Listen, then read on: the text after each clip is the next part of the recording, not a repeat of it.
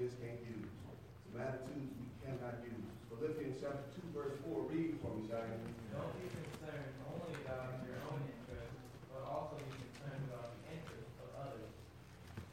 All right, notice, now we're talking about the mindset, the mind of Christ, the way we should think, and the way we should always bear in mind that how we think and how we act has an influence and an effect on others.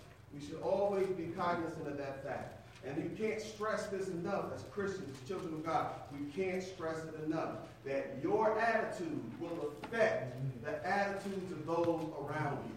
And your attitude will affect what people learn about Christ from you. Even in the midst. Matter of fact, this morning we talked about how Stephen, even while he was being stoned, while they were throwing the rocks and while they were trying to murder him, he still readjusted his focus and looked up to heaven. And God moved on his behalf. And at some point, somebody came from out of that crowd and was kind enough to take a bat and put Stephen out of his misery. And they say the same things for James. It's an extra biblical account, if you will. James, the brother of Jesus, they say that they came and took him because he was known as a man of great faith. They said his knees were they were like camel's knees because he spent so much time praying. He went from somebody who didn't believe to one of the most respected men in the church down in Jerusalem. Well, at one point, somebody went and got him, and they said, we will let you go if you will just denounce Jesus. And they took him on a high point and said, just denounce Jesus, and we'll let you live. He said, I refuse. I can't because I know who he is. Now remember, he went from knowing Jesus as his physical brother to coming to know him as his spiritual brother, his Lord and his master. How could he deny him? So upon him, they took him up there and said, just yell out from here, because they knew how influential he was.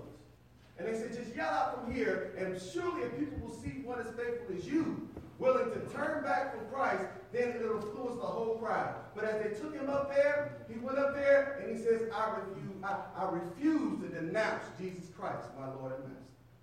At that point, they pushed him out, and he fell down into the crowd, breaking just about every bone in his body. And somebody kindly, as they were hurling insults and spitting upon him, came out and ended his misery with a bat. And not a baseball bat, but with a club, if you will. So the thing is, there's some suffering that goes with standing up for Jesus. Sometimes you'll have to stand. Sometimes you'll have to endure. As a matter of fact, you'll always have to endure, and you'll always have to stand. Remember, people are looking at you, and what they see in you will influence them and their attitude toward the Lord. And see, the thing is, attitudes that affect others, they're negative attitudes. Attitudes we simply cannot use. Right? And so then we go on. Selfishness is one of those attitudes. See, and it says there, read that, Caleb. One who thinks of himself first often he hoards and doesn't share. That's a selfish person. One who hoards and doesn't share. Always putting themselves first, whether it be in food, whether it be in opportunities, whether it be in compassion, whether it be in care, whether it be in affection. It's always about them first. It's always about them getting theirs first, and them being satisfied first, and you seeing about them first before they can do anything for you. That's selfish. That's selfish. And see, Luke 12, 25-32 talks about the prodigal's brother. Not the prodigal son, but the prodigal's brother. Y'all remember that once he finally came home? And the father said, kill the fatted calf so that we can rejoice. My son who was dead is now alive. Everybody in the house was happy except for his brother. His brother was like, you ain't never killed no calf for me. I've been in here all this time. I've done everything you said. I never disrespected you. You know how we always tell those lies? We start using those emotional words. I never did. And I always did. You will always never did lie. Because just by this attitude, you're showing your ingratitude. And his father had to come to him and say, son, you're the oldest boy. See, and sometimes we have to be reminded of all that we have. Sometimes we're so selfish, we take for granted what God has given us. So his father had to, imagine his father's emotions. He went from rejoicing and lifting up his son who he thought was dead. Now he's got to go and sit down in front of his oldest boy. Y'all know that feeling? When you think you're getting the house in order. As soon as you get one in order, then it seems like another one falling apart. And so he had to go over there and sit down and say, son, listen here. All that I have is yours. This brother of yours was dead. Now he's alive. You have always had everything. You're the oldest son. And according to Jewish tradition, he would get all of what his father had and a double portion. Your brother has wasted everything. Why can't you rejoice at the fact that he's home? Why can't you take the attention off of you and what you think you're being slighted of? What you think you ain't got, and what you think you missing, and what you think you're missing out on. Can't you take your attention off that long enough to rejoice?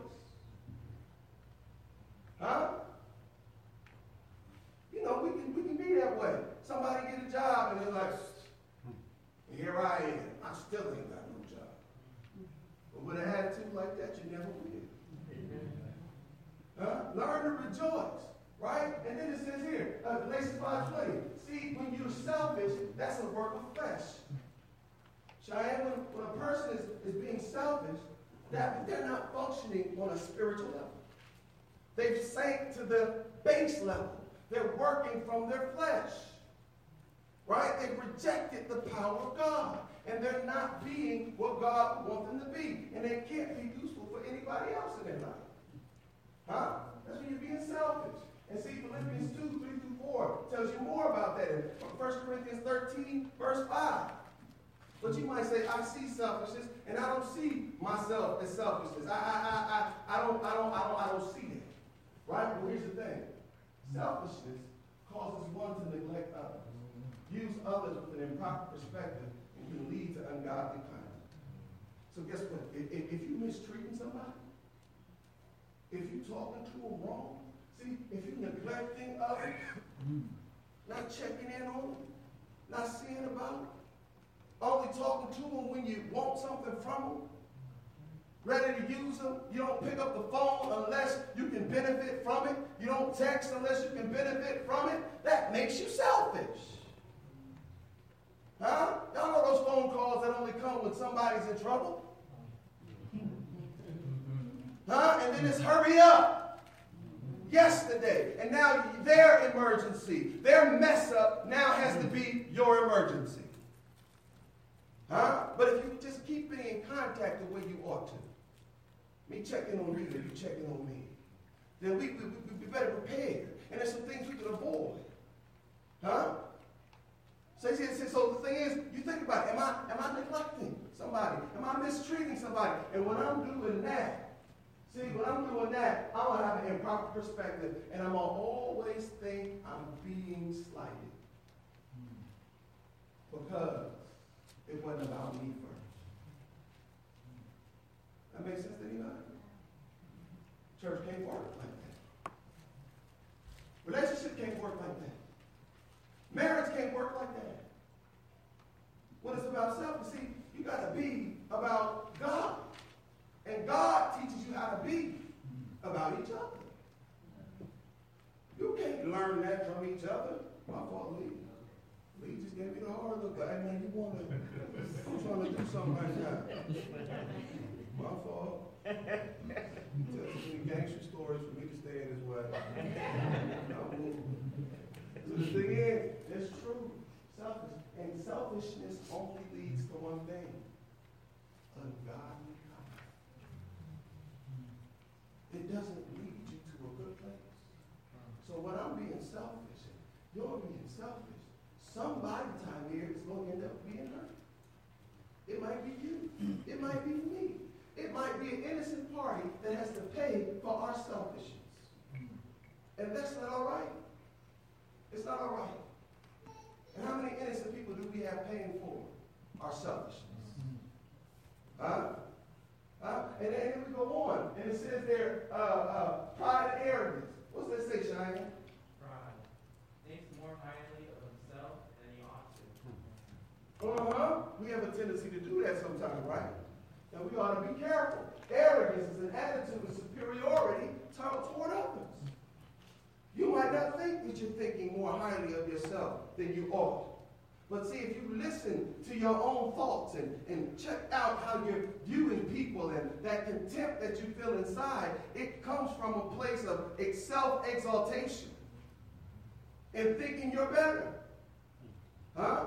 That's why I often thought that it was often good for young people, sometimes if there's any good reason for young people to play sports, is to play sports to work some of the pride and arrogance out of them. And I'm not talking about those individual sports like golf and tennis. Not that they aren't sports. And not that it doesn't take athleticism. Because it does. But when you play on a team, we've got to depend on each other. And I played on enough teams where there was always that one guy who was a little better than everybody, or a little sharper than everybody else, or picked up the plays better than everybody else. And he had a very short attention span. I mean, a very short patience, short fuse with everybody. So instead of him being the best player and having the best player ought to have, you know who the best player really is? The best player on the team is the one with the best attitude. That's the best player. I don't care how many God-given gifts you have. You're not the best player until you get a better attitude. Because the best attitude works to make each other, works to help each other get better. It's the better attitude that when we're like you heard me talk to your cousin last week about running those suicides. One thing that would always happen when we had to run suicides at the end of practice, the coach would always say, if somebody's dragging, we'll be running again. Huh? And it would be that time. It would be that time when sometimes others, sometimes myself, after running mine, I'd get back out there and run with the big men, the slowest men on the team. And we'd run back and forth with them. Come on, man. Come on, man. You can make it. Come on. Let's go. And I'm dog tired too. But that's not an excuse because we're on the same team. And I'm going to need him in the fourth quarter too. So I come off that side like, come on, big man. Let's go. We can do this. Come on. And you got to push everybody. We're only as good as the last one that's lagging. So we got to look out and help each other make it through. Does that make sense? See, when you're arrogant, all you're thinking about is yourself. And I'm tired. I don't feel like it. And I ain't got that to do. And I'm inconvenienced by you. And why don't you get better? And why don't you try harder? And why don't you do this and you do that? Why don't you try helping them out? If you're going to criticize. Huh? And something else. See, remember Naaman? Remember Haman? Esther? Nebuchadnezzar? Pharisees? They were all arrogant. See, and when you're arrogant, you can't even see. You won't even see your own shortcomings. Naaman was filled with sores, but still had the audacity to want to go to some clean water. Y'all know what I'm talking about? You come in places and all of a sudden you become real snooty and particular. It reminded me we used to go down south and stay with my relatives down there. And they make that pallet on the floor. And when that floor, it might be a little dust, might be a little red clay down there. But we didn't hesitate to get on that bed. We just stopped and say, this is not like my bed at home. This is not like my clean sheets at home. Are there bed bugs down there? No. But when you got down there, you knew that these folk were giving you the very best that they had. Amen. They took time, they took energy to wash that quilt and lay it out for you. They used their best and they gave it to you. So you laid down and shut your mouth. And you were glad that a roof was still over your head. Preach. Does that not make you understand where I'm coming from? Some of us haven't seen enough or don't understand hard times. They haven't learned to appreciate it. Some of us have been sitting comfortable for a little too long and forgot about how others struggle and how they put their best foot forward. When you go to somebody's house, Some people don't even want to have some of the youth devotionals at their house. You know why? Because they're afraid people won't come in and criticize their house. Truth of the matter is that there's some of us who might try that. But for the most part, we won't. But see, when somebody thinks like that, it's oftentimes because they think like that. Because if they go into somebody's house, they're going to be judging somebody's house. No, somebody let you come in their house, you be glad. You be respectful. And you accept everything with gratitude. That's what my mama taught me. Taught me. You better not. And if we did disrespect, if we did show any airs, if you will, believe me, when we got home, every bit of arrogance and pride would be beat out. Because you just don't do that. You don't do that. Because you got to remember who lifted you. And see, Proverbs 8:13 tells you a little bit about that. And Proverbs 16, verse 18. So pride and arrogance, we can't use those attitudes. We can't. We just can't. We can't use them. We can't. I know we talk about them all the time, but we got to understand we simply can't use them. And 1 Corinthians 13, verse 4. Romans 12:3. See, it says, have lowliness of mind. Condescend to the lowest of those who you know. Huh? So it shouldn't matter. When we standing there in line, Cheyenne, and we were waiting for the food at the buffet, it didn't matter who came up and talked to us. And like the older man started a conversation with you, and Cheyenne just said, yes, sir. No, sir. That's right, sir. And just started and kind of laughed and talked with him. An older man. I was standing in the gas station, and my face must have been messed up. Well, my mama told me I had Facebook criminal. But I'm standing there, and I wasn't grinning. Right? And this little elderly man comes and he said, I'm going to tell you something. I said, what's that? He said, I'm going to tell you what's going to happen. You're going to get up there, and she's going to charge you for that stuff. She did it to me yesterday. We were standing in line, had some stuff in my hand. He said, she going to do it. I come in here every day. And when you get up there, she going to charge you for that stuff in your hands. I got some tickle. I said, that's a good one. And he touched me on the shoulder. He came up and he just automatically touched me. Some of us, because we're so prideful and arrogant, a person can't touch us. Somebody come up and touch you on the shoulder. You don't know me. You don't know me, and you don't know nobody who know me. You don't got to touch me to talk to me. Huh? That's why some of my German folks got to be careful. Because you got to remember, you're just as germy as they are. You're just as dirty as they are. And remember, when you're cleaning yourself, you're just trying to clean dirt off them. Huh? I'm trying to tell you.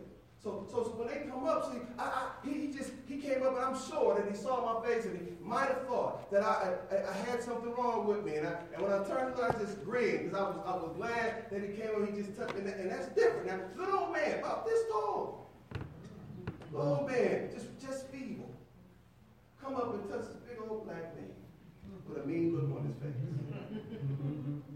And I grinned, and I apologized in my mind, and said, I got to do better than that. Right? And I appreciate it. I thank you. See, so pride, that's important. Don't think of yourself. Condescend to the lowest in the room. Cheyenne, wherever you go. Time wherever you go. Heather, wherever you go. You make sure that you condescend to the lowest in the room. Make sure that you're in tune with that one, because it's up to you to speak for those who have no voice. And to stand for those who have no legs. And to show them Jesus. So you don't go in trying to match up with those who you think got a lot. Huh? You don't go in there. What did James say? James said it, he said it real plain. Y'all sit in here. And you say to the poor, sit at my feet. Well, then a rich man comes in with rings and all this. You give him the best seat in the house. But he said, don't you understand? That's the same one dragging you in the court. That ought to be a lesson, shouldn't it? You ever notice in life, we go chasing after the folk who ain't no good for us? Huh? Yeah. I remember that back in school.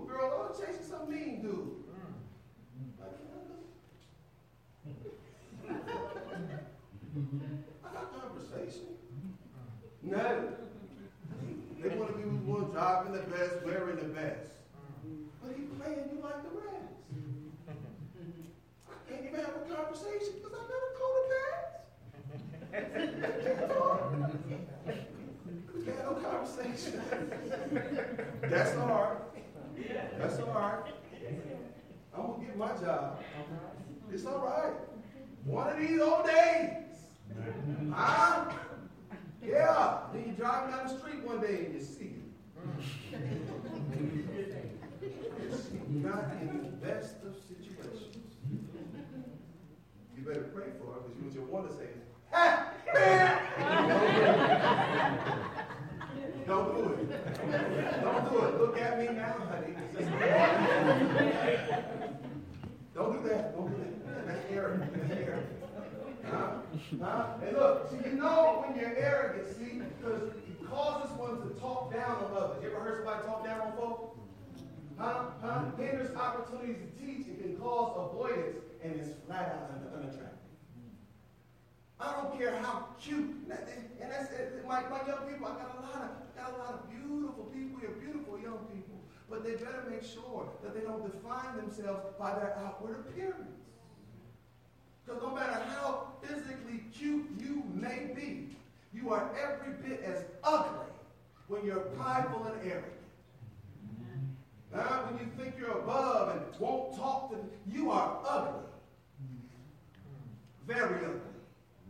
And we need to learn to start looking at people through spiritual eyes. See, she might be cute, Cheyenne. She might be cute, but her attitude is ugly.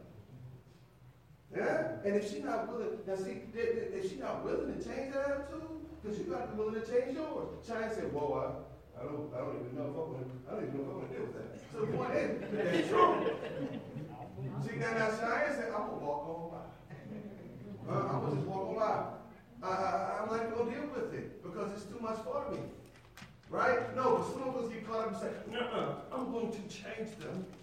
I'm going to help them to change and to fit into the mold. I believe I can do that. You ain't got enough in you to change nobody. I keep trying to tell folks. You can't change nobody. They got to choose to do that on their own. You waste your life, waste your time, you get disrespected and your feelings hurt. You get moved off your square. You start to fall away from the Lord. You start to follow that relationship. And you get used, abused, swallowed up whole. Yeah. Yeah. So when you see that, you know they're unattractive already. You know what? You know what you do? When you walk, you leave them with the Lord. All right? Does that make sense? Say, Lord, this is one for you. Lord, and you go on about your business. Because you don't have the time in your young life to spend trying to make somebody change. The Word of God is perfect in burdens and soul. You don't have that kind of time. You don't need that extra stuff in your life. Attitude, bitterness. We talked a little bit about that this morning. An attitude that is sharp, harsh, antagonistic, and resentful. Try to have a conversation with somebody. Everything that comes in their mouth just so sharp, they cutting you left and right. You know why? Because they have some anger locked inside. Some unresolved stuff. They haven't forgiven, and they haven't been forgiven. They haven't allowed these things to happen. They haven't allowed some things that can cause great damage. That's why he said in Hebrews, see to it, brethren, that no bitter root remain among you. See to it, brethren, that no bitter root. You got to find that anger. And see, like this morning when we talked about how to forgive, and in that part right there, when we talked about when you get a complete handle, come to grips with what somebody has done to you. Come to grips with it. And understand that God is going to forgive you for every part of it. So when you come to that, you got to understand, you got to ask yourself sometimes about this situation. When you're trying to forgive somebody, you got to ask yourself, why am I so angry? Why am I so hurt? Why am I so bitter? And then you got to get to the heart of that bitterness and that anger. And you got to deal with it. Because if you don't deal with the core issue, it's going to stay with you. Don't you understand why? That's why David said, Lord, cleanse me with hyssop. See, that was a cleaning agent. That was a cleaning agent that's better than bleach. Y'all know, some of y'all love to clean with bleach. Some of y'all don't even believe the house is clean unless it smells like bleach. You walk into a house, you almost choke smelling all that bleach.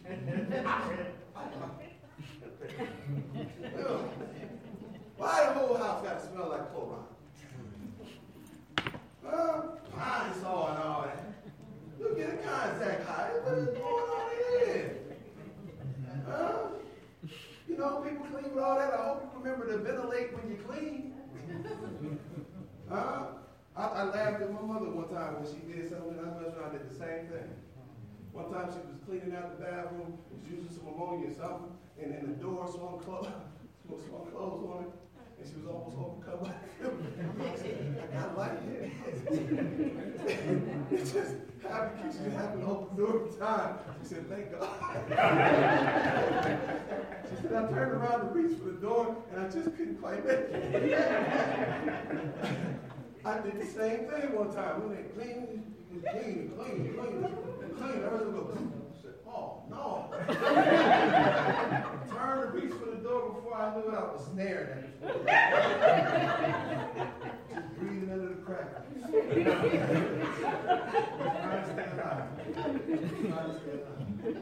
It's not always about the bleach, y'all. It ain't always about the bleach. It ain't always about the bubbles. Just because it's not making bubbles don't mean it's not getting clean. Trust me. Trust me, that detergent is just the page in that made. That stuff is good. You won't get no bubbles. But it will clean your stuff up. And it's strong too, because if you use too much, it'll eat through your plant. That's if you don't follow instructions. And some of us got a problem following instructions. Why I hate Clorox to this day.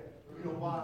Because I would go in my drawer and get some socks to put on, to go outside, go and pull them up, and all of a sudden I got a garter. Mom done Clorox the socks to death. They all brittle. Got that little sweater laying around my ankle, got a garter. Oh, see? It causes great damage to everything. Look at Cain, Simon the magician. Look at Jonah. Damage. Why? Because they were bitter. They didn't believe. Look, Simon, when he got caught up, he was like, oh man, why don't y'all pray for me? He said, no, you pray for you. He said, let your money perish with you. Why don't y'all pray for me? No. You got to do that. Because you're responsible for your relationship with the Lord. Huh? Ephesians 4:31, James 3:14. I hope this is making sense to you about some attitudes we just can't use. And these attitudes, you know what? We can't use them, but if you keep these attitudes, they will sure enough use you. Huh? So how you know I'm bitter? Bitterness causes one to act harshly toward others, look at others with a jaded perspective, and an unpleasant demeanor. Proverbs 22:24. Go over there for me, Caleb. Proverbs 22:24. So look at that. You look at each other, look at others with a jaded perspective. You know what that means? When you have a jaded perspective, you start to look at people like, oh, you ain't doing nothing. You talking a good game, but you ain't doing nothing. Okay, I heard it all before. Yeah. Let me explain. No, baby this, baby that. God ain't hurting now. See, I have to shut you down. See, when you get jaded, when you get checked, y'all know. You get jaded, and then everything is just talk. Yeah, wah in my ear. All right, Proverbs 22:24. What's it say? Make no friendship with angry men, and with a furious man do not love. Do you see that? It said, make no friendship with an angry man, with a furious man. But some of you going to do it anyhow, thinking you can douse their furious flame. And you're going to play yourself for a fool. No. And it says, see, they're unpleasant in their demeanor. They're not nice to talk to. And nobody likes to be around bitter Bettys. You know what a bitter Betty is? Bitter Betties are always complaining, always got a story. Nothing ever gets better. It's always getting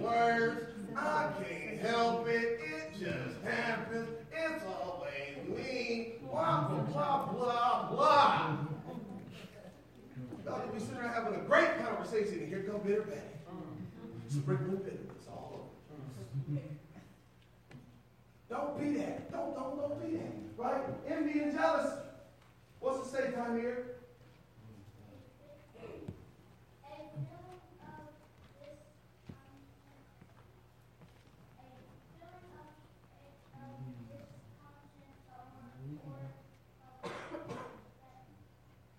Covetousness.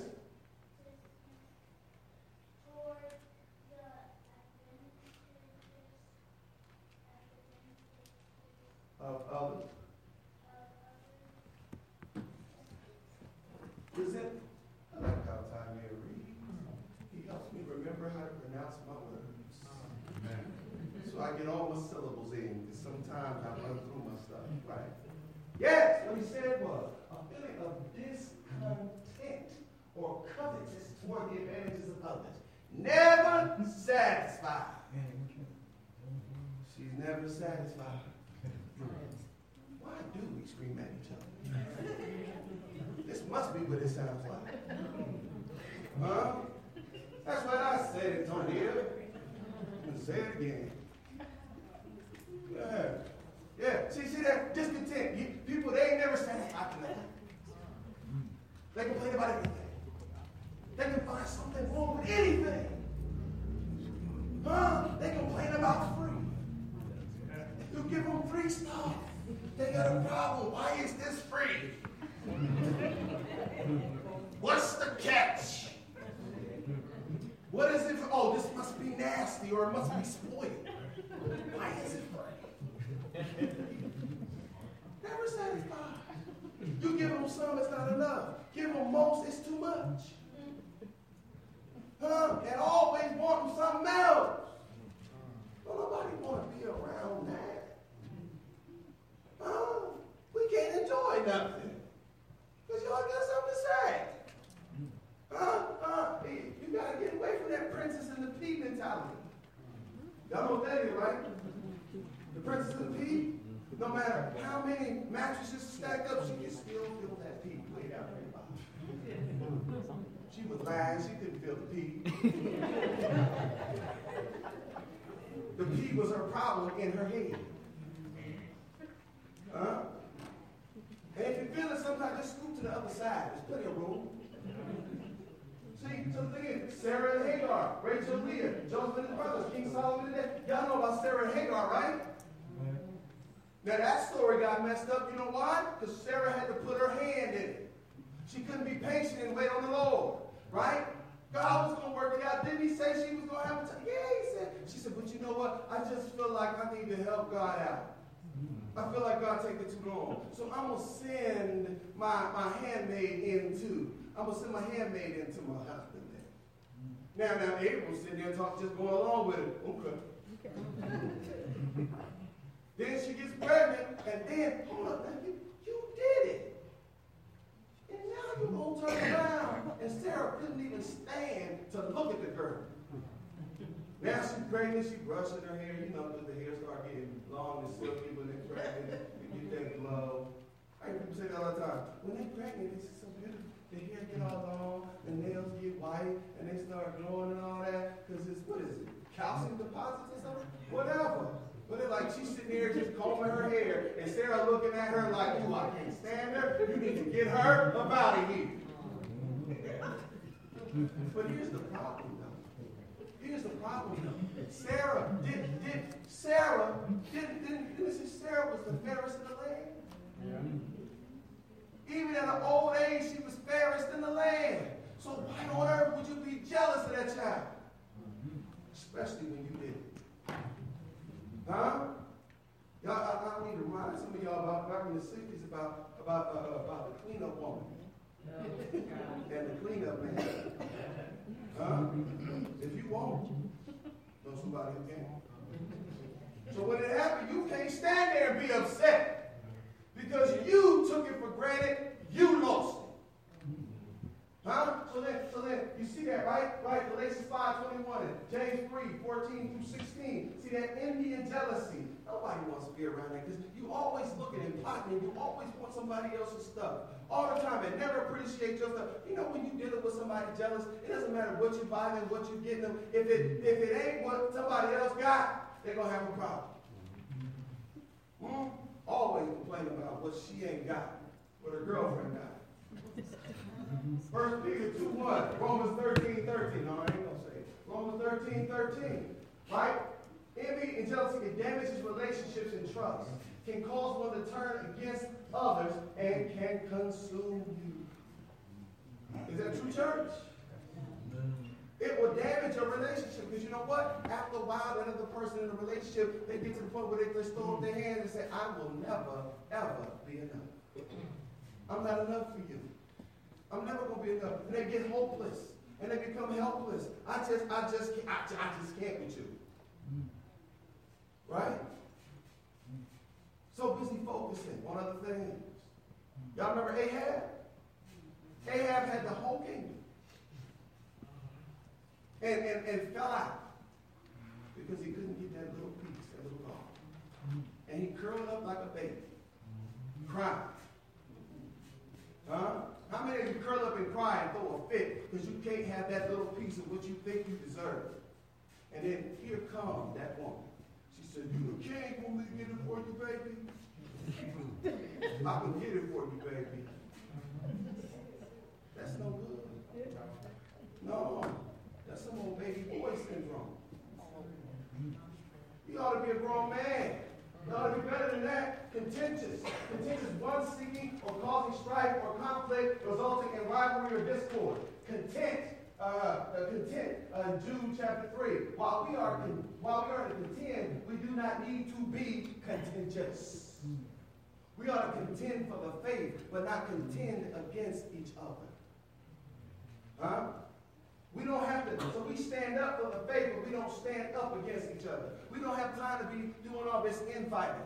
The enemy is on the out. We got to keep him on the outskirts and keep him from setting up camp in our homes, in our lives, in our minds, in our minds. And we do that by standing up for Jesus and keeping his word rooted deeply within our hearts. Right? We are to contend. And then it's something else. Proverbs 18, verse 6, and 1 Corinthians 1:11, and Galatians 5:20. Go to 1 Corinthians 1:11 for me. Cheyenne, go to Galatians 5:20 for me. Caleb, go over there and let's take a look at that. And tell me what it says in 1 Corinthians 1, verse 11, when we're talking about being contentious. You know what it means to be contentious. You ever dealt with a contentious person? They just fighting you every step of the way. Huh? Can't never be all right. You can't never come to an agreement. 1 Corinthians 1 verse 11, what's it say? For it hath been declared unto me of you, my brethren, by them which are of the house of Chloe, that there are contentions among you. They're in the house of Chloe. They're arguing. And so you got to go and settle that argument. We ought not be arguing amongst ourselves, right? Galatians 5:20, what's it say? Adultery, sorcery, hatred, contention, jealousy, outbursts of wrath, selfish ambitions, Mm-hmm. dissensions, and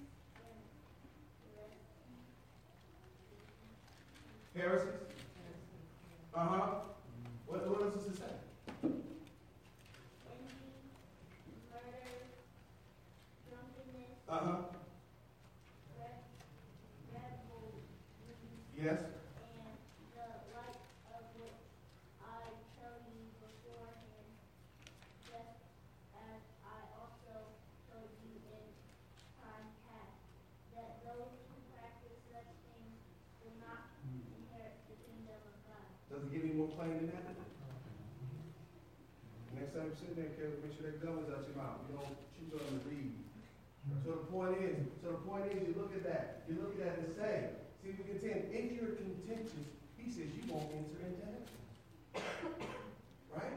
Right? And then Galatians 5:26, and we almost do know. And it says here, contentious, it affects our brethren. It affects those outside, continually finding fault, a disposition that causes you to be avoided. Proverbs 18, verse 19. Go over there for me, time here. So the thing is, see, against your brother because you know what you're doing, and your sister, because you're always arguing with one another, bickering with one another, picking at each other, always attacking each other. That's no good, right? Because what it does, it discourages them and it runs them down. You're supposed to be supporting and building them up, but you're breaking them down. And then it affects those outside. Because guess what? Other people see God's people fussing and fighting between one another. And they say, they supposed to have the truth? Huh? And then it's a disposition. See, Proverbs 18, verse 19. You over there? Go ahead and read, Tamir.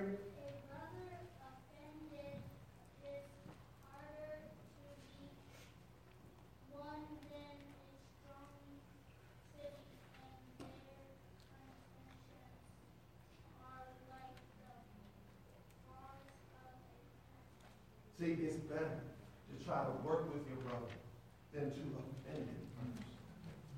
So here's the thing. When you get into it with Janasia, right? Because I done heard y'all do it before. Thing is, don't attack her and attack her more. No, back off of what you just said. Apologize for it. Back off of it. Stop arguing. If she won't stop, you stop. You stop and you say, hold it. Because I'm a Christian. You're a Christian now. So you stop and say, you know what? I'm sorry. I'm sorry.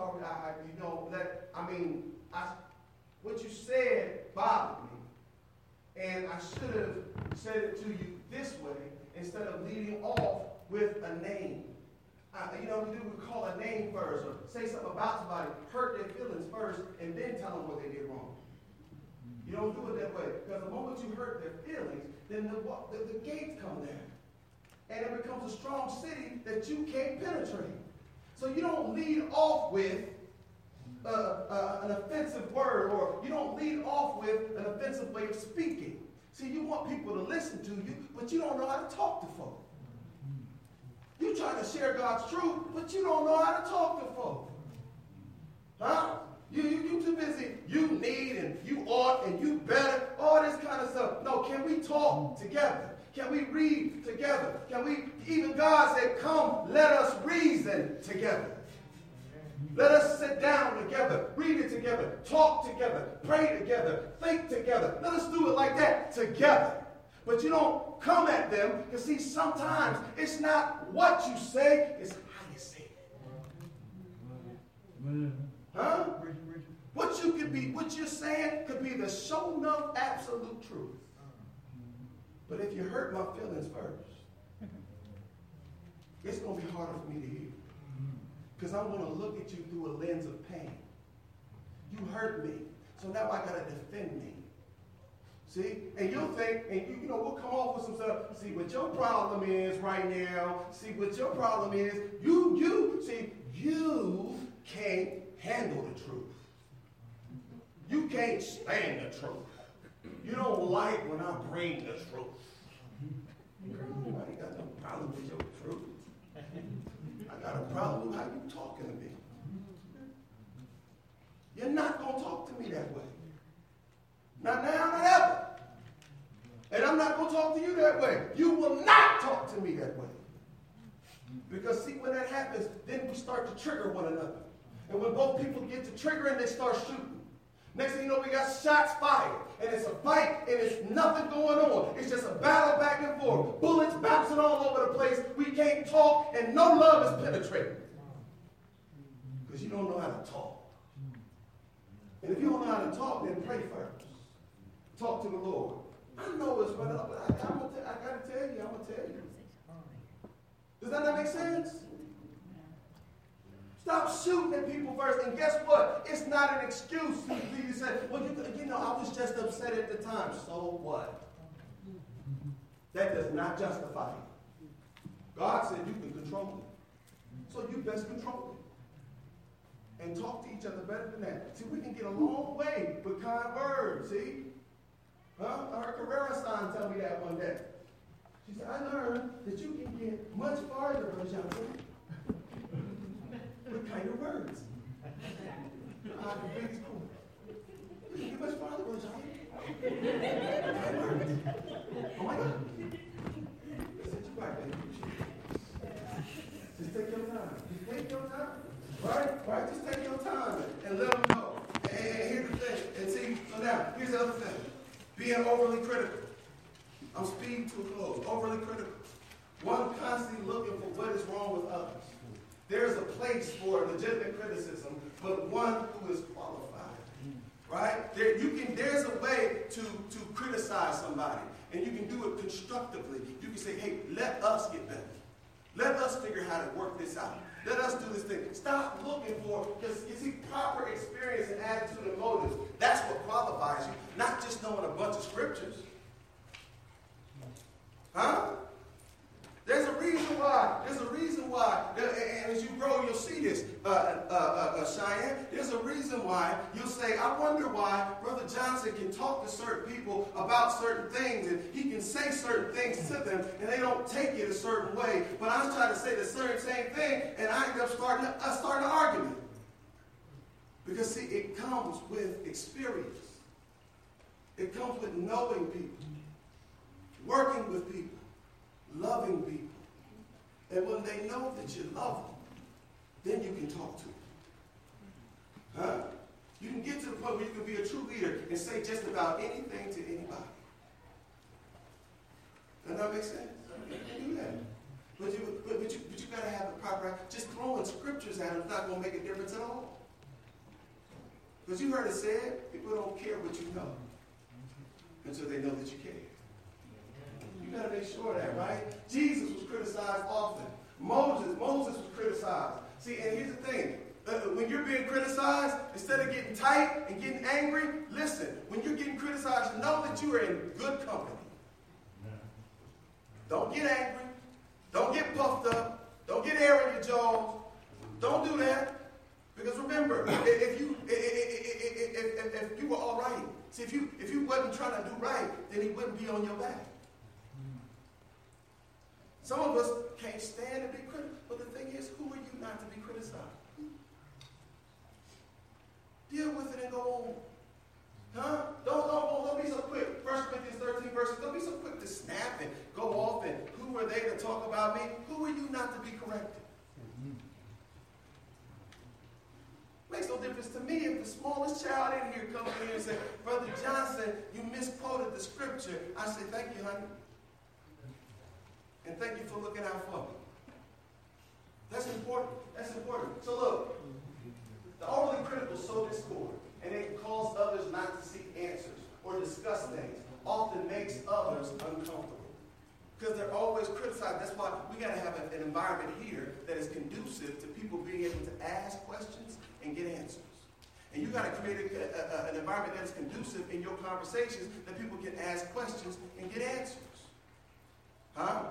And I see us, we're getting better than that. We're getting better. You know, I saw it in Sister Tarji at one point. You know, she's always a talking person and willing to talk. But the good thing about it is she's always willing to open up and share about her experience. Where I came from and what I went through. That'll take you so far in learning to lead. Being willing to open up. See, the thing is, if you're not willing to open up, you can't teach. And if you're not willing to be hurt sometimes, you can't love. Huh? If you're walking around too afraid to be hurt, then forget about love. Because in love, you will be hurt sometimes. Matter of fact, by saying you love somebody, you're giving them permission to hurt you sometimes. But it's up to you to understand that not every offense is on purpose. Sometimes it's accidental. Sometimes they just didn't know. Huh? So you can't walk around here fighting, talking about you want to be in love and you love somebody, but I don't want to get hurt. Well, then you sell that dream somewhere else. Because it's not reality. Huh? So, and I just say that about Sister Tarji because I've seen her change like that. Right? I've seen Sister Aaliyah change like that, y'all. She went for somebody who was and gradually opened up. To the point where I couldn't even hug. She was like, you're too big to hug me.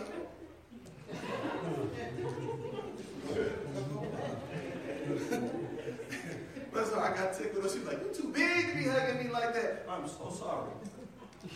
Sometimes I don't know my strength. I just want to love you and hold you, squeeze you and pet you. I just want to be friendly. So the thing is, but she's learned to open up. And we all open up. Sister Brofield, open up. Sister Denise Bloomfield, open up like a little platoon. Yeah. Stop making folks comfortable, y'all. Callous, hard demeanor, uncaring in words and demeanor, hard in heart. Pharaoh was an example of that, right? And Christians are to care. We must care with every word that we say. We can't have hard hearts, because when you have a hard heart, you know what a hard heart will do? A callous heart will do this. It'll do this. It'll do little good with others, lead to many previous attitudes, more likely to turn others away than win them. When your heart is hard. When your heart is hard, you'll turn people away. And it's the gateway to the other attitudes. When your heart is hard. Christians, we got to have soft hearts. And always willing to love. Always willing to embrace. Always willing to care. I think y'all heard the brother say that this morning. I think the brother this morning said something. I think he said something like, he remembers coming here like 15 years ago or something. And he said, you know one thing that sets Watkins Road apart from any other place? He says, it's just, when you come here, it's warm every time. The people are warm and they're welcoming every time. It's like it never changes and it's so genuine. I've never been anywhere like that where the people are just the same. Well, we got to be the same because it's just who we are. We love folk, right? Y'all know about grumpiness and ill will, bad temper, salty, surly, while not directly mentioned in the Bible, is contrary to attitudes we ought to have. Examples of Nabal, King Saul, and distressing spirits. Y'all know grumpiness and ill willness, right? You know, the grumpy ones, I remember the grumpy ones when I was coming up, grumpy folk, you know what they always do? They always used to gravitate toward the back. And don't dare try to get on the wall. They'll tear up the church. He know I sit here all the time. Who is he? Then they tried to rope the back seats off. They went off. How you going to rope it off? What is this? You trying to control the church. Don't come out the back. They always trying to fade to the back. That's why preachers walk to the back. They come back there to the back, so you can't hide. You know, they always want to hold the back down. People are like, won't you come up? No, because. Well, leave them back there sulking. Don't you be silly enough to go back there with them. If you know they sitting back there sulking, you know they back there being ill-willed, why would you dim your light and sit back there with them? Why would you be pulled away from truth? See, that shows that you're losing your influence. You need to march ahead. You need to march forward. If they don't want to move, so be it. You move. You might think it doesn't matter. But best believe it does matter. Because just like they will stand back, sit and worship, guess what they'll do? They'll do that in life. In your life with them, they'll always be dragged. They'll be that anchor. So how long do you want to drag that dead weight? They have an issue they need to get right. So you stop being part of their issue, get out of the way, and let them. Think about the effects that when you're chasing after grumpy, ill-willed people, think about how it affects you. Think about how it affects your attitude. Think about what it does to you. Did Abigail let Nabal hold her back? No, she did not. She got up and she knew who David was. When they brought that message back to David, David said, strap him up, boys. I promise you, he is dead tonight. Abigail said, that's the king. You can't play with him. She gathered up stuff and went and she intervened. Abigail didn't let herself be held back. Just like Jesus didn't let himself be held back. She's a type of Christ.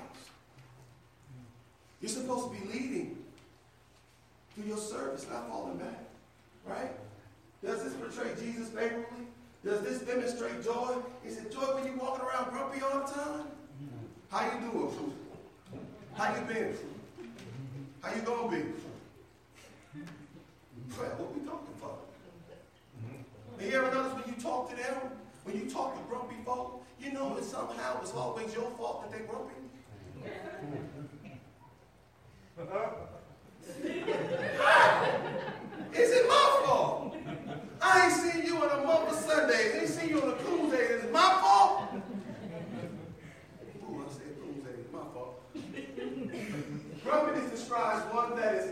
pleasant to be around, and often he is not kind with others. And you know the thing about a grumpy person? They can be better. They just choose not to. And you'll be the fool to sit in that hole with them. Because if you really want to be helped, you'll get out of that hole and you'll walk on with the Lord. And maybe they'll figure to come along or they won't. But you don't stay back. Huh? What we used to say, you know what? We used to say something about getting on that train, right? If you don't want to ride the train, if you don't want to go, okay. But don't hold me back. If you don't want to go, that's you. But I want to get on that train because I want to go to glory. Just don't hinder me.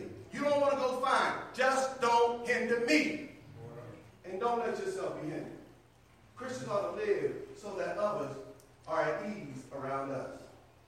They used to say we ought to live so that God can use us. We all face difficulties at times, but even then, we can still control our attitude around others. We can. Because we got a Holy Spirit that says we can. Right?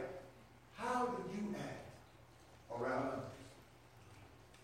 Do you act the way that God would have you to act?